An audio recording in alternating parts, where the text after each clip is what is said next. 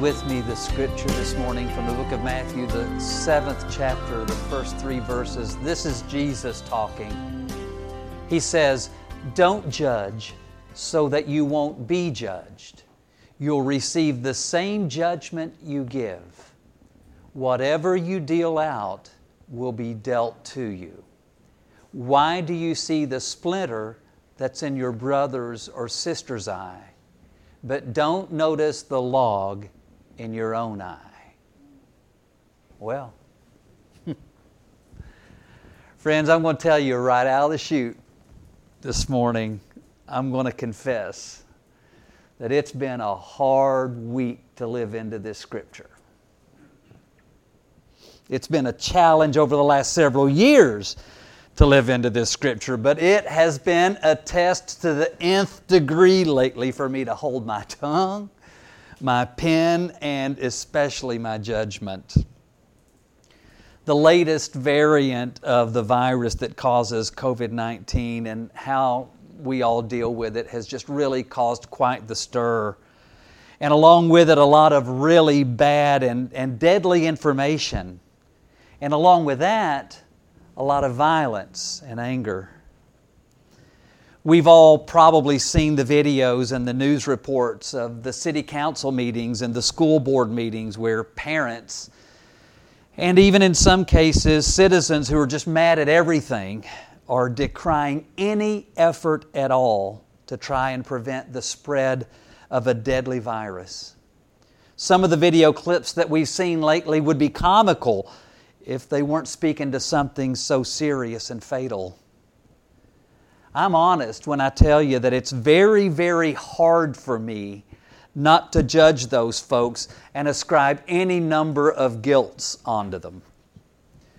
Do they really believe that every nation around the globe is in on and part of a worldwide hoax? If they do, I can see why they'd be so angry. Do they really believe that something as simple as wearing a mask is the government's attempt at mind control? If they do, I can see why they wouldn't want to wear one, and I can see why they would hate the government that's trying to get them to wear one. Do they really believe that the deaths of almost 625,000 Americans and nearly 4.5 million people around the world is not worth making an effort, some sort of effort, any kind of effort to stop the spread of a killer sickness? If they do, I can see why they're not concerned. If they really do believe that millions of deaths, trillions in lost revenues, staggering unemployment, homes lost to foreclosures, evictions because of no incomes, no in-person classes in school, no government services, the shutting down of industries and ministries struggling to survive, if they believe that all of this in every single nation around the globe is all in an attempt to establish a socialist government here in the United States, then I can see why they'd be so willing to act the way they act and say the things they say. But golly, it's hard for me not to cast some serious judgment on them. Just this week, a state legislator who represents some of the dearest, most beautiful people in my life pleaded with his constituents, pleaded with my loved ones, people that I would sacrifice my own well-being for. He pleaded with them not to get vaccinated against COVID-19, and he pleaded with them not to wear a mask, and he pleaded with them not to avoid trying to contract COVID-19. This person who cannot possibly love these dear people in my life as much as I do is telling them to risk their health, to endanger their well-being, to imperil their lives in the name of freedom and government defiance. Yes, it's hard for me not to judge that sort of thing. It's hard for me not to judge his character. It's hard for me not to judge his heart. It's hard for me not to judge his intellect. I don't want to. I really don't want to. I want to think better of him. But it's hard. It's hard, especially when someone puts people that I love so much in such danger. So I guess when it comes to this scripture that we read, these words of Jesus, this instruction from the one we follow, when it comes to these words, I have been a hypocrite lately. Quite the hypocrite. But I've got a good feeling that I'm not alone. If there's a piece of Scripture that most of the unchurched world knows, it's this one. They probably know these words better than they know any other verses of Scripture. And I love it because they usually hearken back to the Old English way of saying it. You know, when they say it, they'll say, "Judge not, that ye be not judged." Those responses are legitimate, and they usually come from people who aren't churched when people who are churched or are judgy Christians are casting some sort of shade or some sort of judgment on them. I think it's always fun that they go back to the Old English when they say it. But this morning I want us to look back and think about what Jesus was really saying.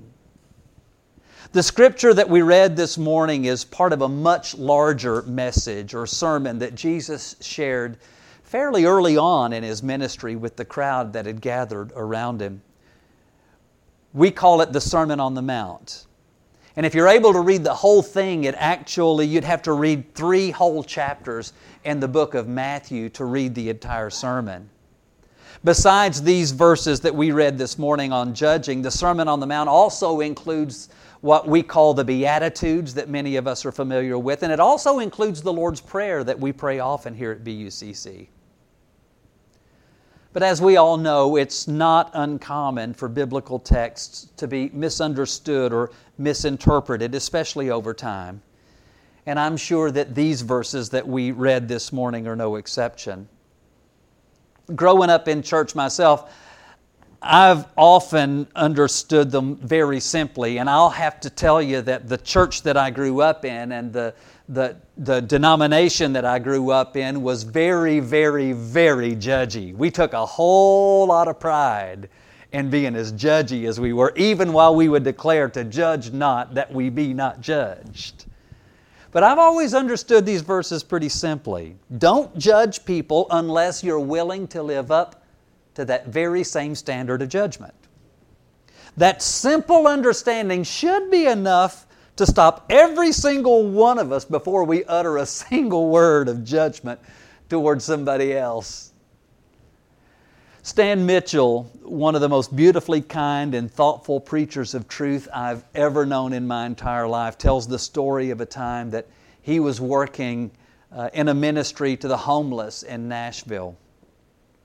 I reheard him tell the story a couple of weeks ago, and it reminded me of an encounter that I had of my own a few years ago.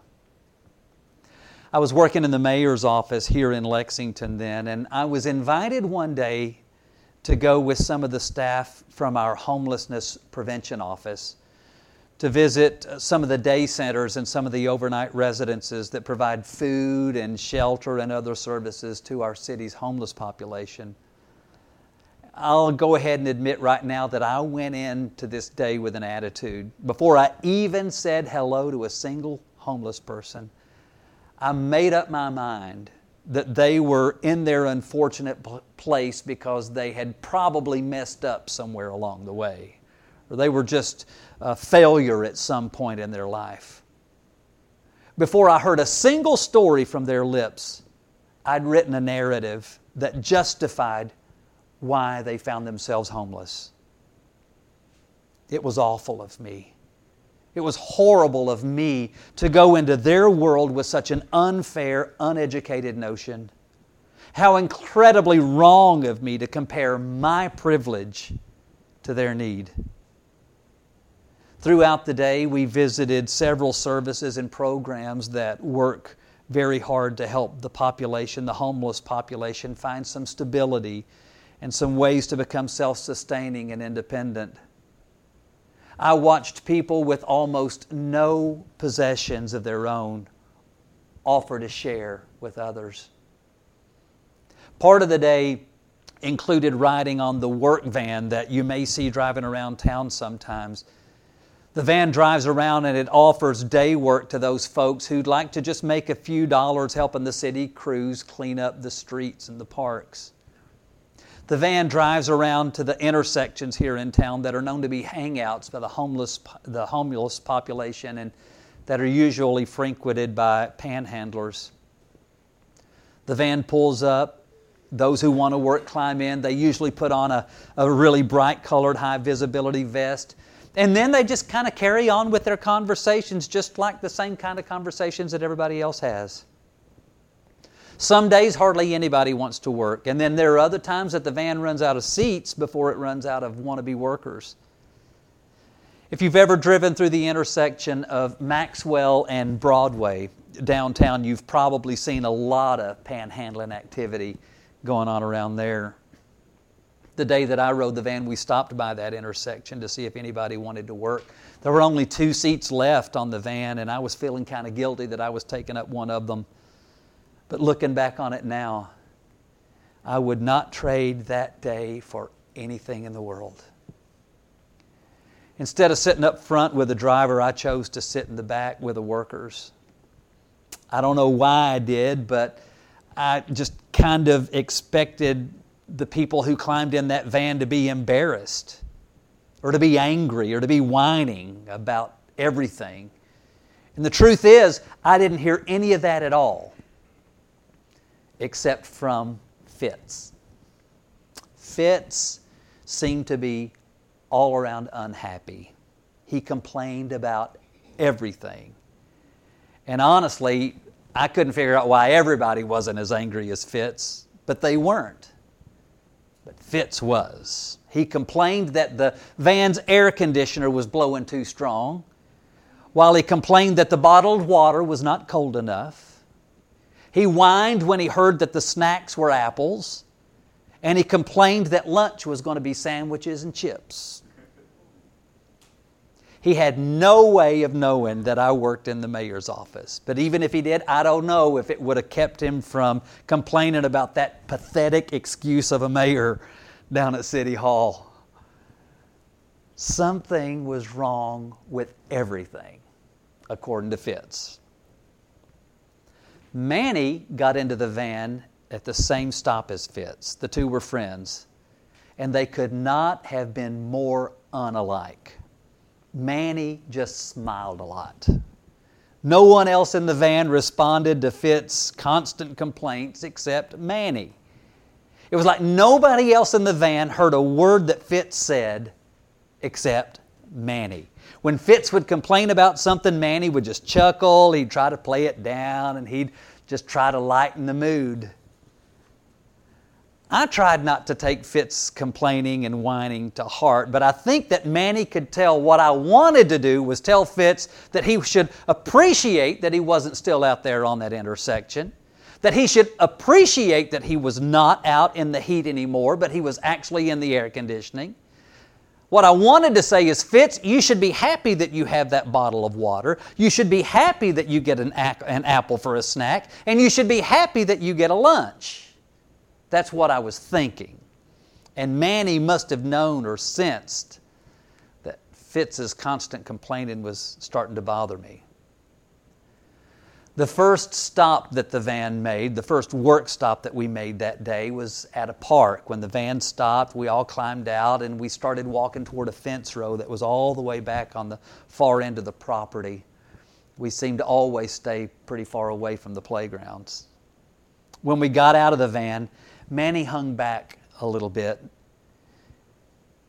and he told me not to give too much thought to Fitz. He really was pretty apologetic for his friend. He's had it rough lately, Manny said. He hadn't been around this life very long. He's not used to the way things are just yet.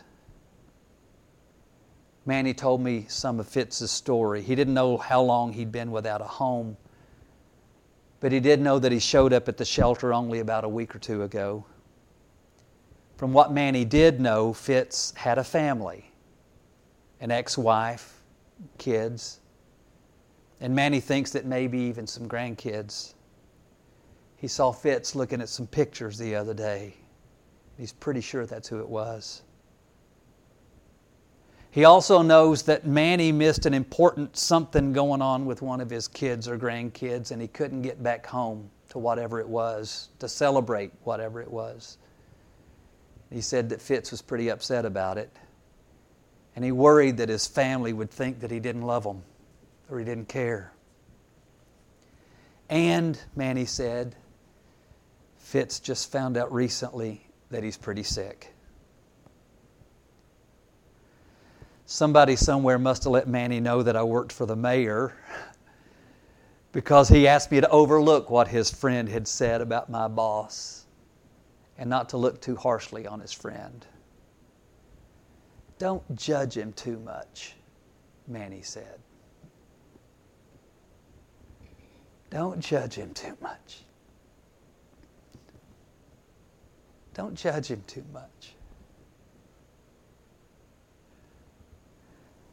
There I was in my position of privilege, knowing that by the end of the day, heck, even before the end of the shift, I was going to be back in my chair, in my office, in the air conditioning. And then I was going to go back to my comfortable home and I was going to eat anything I darn well wanted.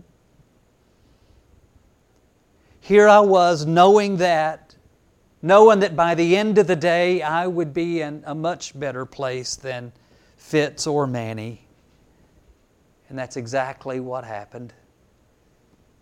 I went back to my office, went back to work. At the end of the day, I got in my car and I went back to my home. But there weren't very many minutes that went by that I didn't hear that 5-word sermon that Manny shared with me. Don't judge him too much. Jesus had said the same thing to me. He said the same thing thousands of years before to a crowd of people that had gathered. Before Manny ever said it, Jesus said to His followers, to you and to me, the same thing. Don't judge him too much. But then Jesus finished up with proper context, certain context, and He said, you don't want to judge him too much, because truth is, you know you don't want to be judged.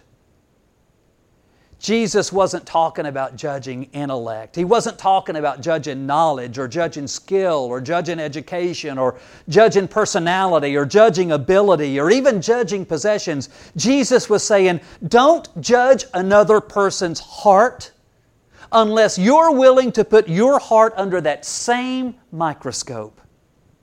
Don't examine their soul unless you're willing to put your soul up for examination. Don't expose them unless you're willing to be exposed. Then He calls out the hypocrisy of casting judgment on others while we have our own even bigger issues.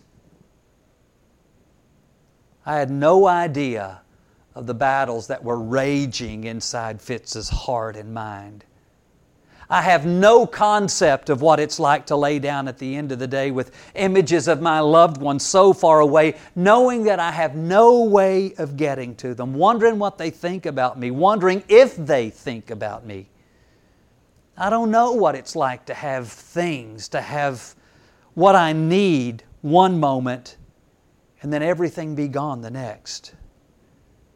But Manny did. And that's why He asked me not to judge Fitz too much. And Jesus did. And that's why He asked me not to judge Fitz too much. Or anyone else too much. Even those people I don't understand too much. Even those people I don't agree with too much. Even those people I feel are unhinged or uninformed, too much. I know that I'm still going to have trouble as COVID rages on and as we go through all of these stages of variants and everything else going on. I know that personally I'm going to have trouble with the folks who aren't taking it as seriously as I think they should. But I hope all along the way that I remember the day in the van And the lesson that I learned from two homeless men, to consider their situation and to not judge them too much. I hope. Amen. Thanks for joining us for the Bluegrass United Church of Christ podcast. We'd love to have you join us for a service sometime. We meet on Sunday mornings at 10 a.m. at 500 Don Anna Drive in Lexington, Kentucky. You can find us online at bluegrasschurch.org.